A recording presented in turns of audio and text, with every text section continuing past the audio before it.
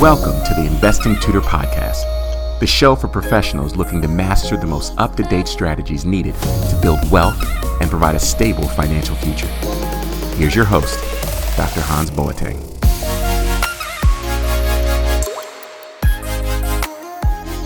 Hello friends, Dr. Hans here, the Investing Tutor, and as always, I have an incredible episode for you today.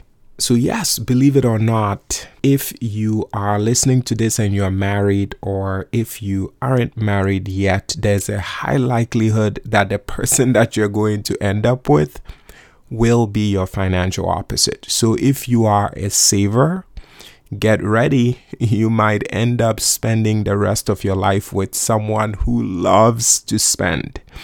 Or if you are a spender, you more than likely will end up with a saver. Right, so then how can you use this difference between you two as a strength and not as a weakness? And I feel like most individuals, when they realize that their partner is different from them, they take it personal and they begin to overreact. But I'm here to share with you that no, in actuality, it's good because everyone needs some checks and balances, right? Because if you are a spender and your partner is also a spender, guess what? Your household, oh my gosh, you all will be spending a ton of money. There'll be no restraints. You probably be in a lot of financial pressure. So it's very good when you have some balance because then it holds you back and prevents you from actually making decisions that could be financially dangerous. So the author Gary Chapman, he wrote a very famous and popular relationship book. The title of the book is The 5 Love Languages. And the concept of the book is that everyone has these certain languages when it comes to feeling love, right? And you have to be able to understand your partner's love language so that you can communicate in that language to them or with them. So for example, the love languages, the first one is words of affirmation, right? So you might be with someone who wants you to communicate with them and just express how you feel about them, right? That you love them and that they are awesome and that you believe in them and that they are going to do incredible things, right? So those are the words of affirmation. The second love language is quality time, right? There are some individuals that want to feel like you are going to stop what you're doing and then just be with them, spend time with them. Another love language is, receiving gifts. And that one is quite self-explanatory. The fourth is acts of service. You might be with someone who wants you to actively do something to express, your love. And then the fifth is physical touch. Individuals love to hug, cuddle, just be more physical, intimate. So then you have to understand your partner's love language. The reason I share this with you is because in the same way, you also have to understand your partner's money language. Is that person a big saver? Do they thrive on feeling secure and safe? Because if that's that person, then you need to know that. Or are you with someone who is more adventurous? Maybe they're a little bit of a risk taker. Don't resent that person for that, but allow them to be able to spread their wings and be able to test things out, right? From a financial perspective. Or are you with someone who is very generous and giving? Understanding that is helpful because then you know that that's the person's money language.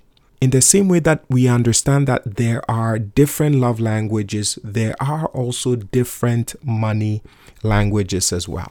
And when it comes to the topic of money, you have to realize that being financial opposites is a blessing in disguise.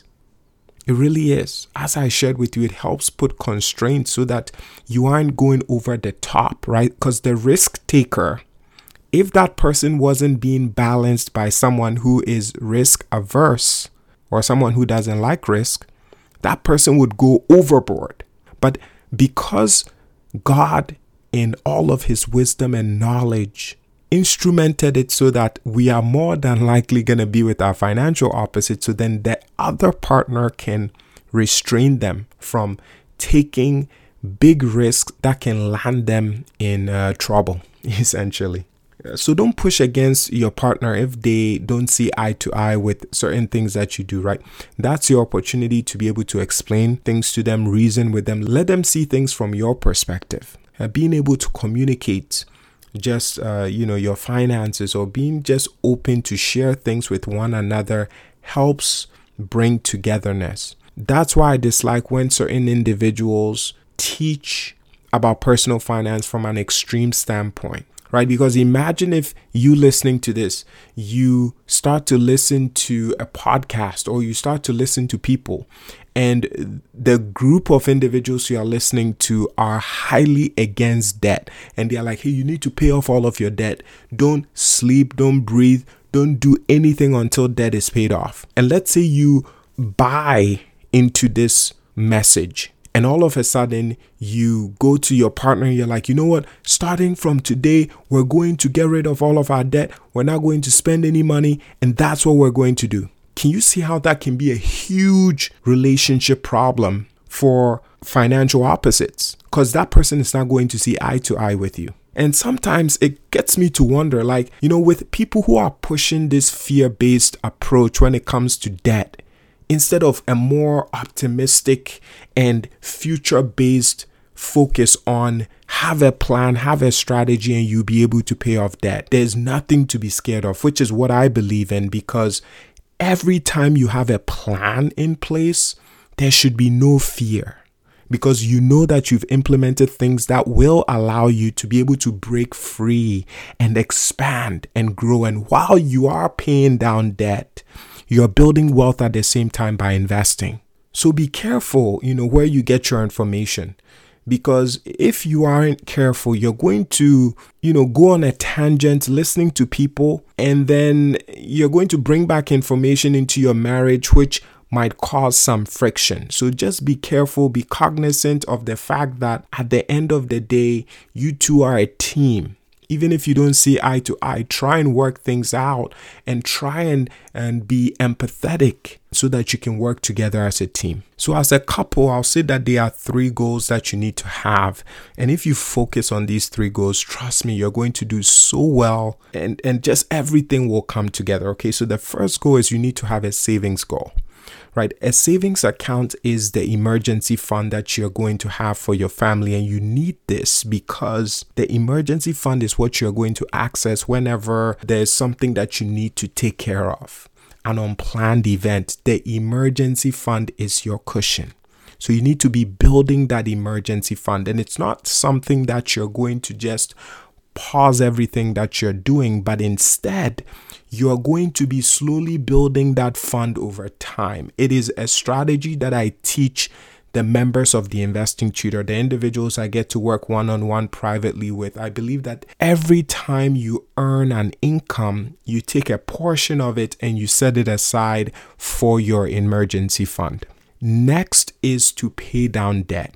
When it comes to the topic of debt, a lot of people, they get so many different perspectives on debt. Debt is an expense, okay?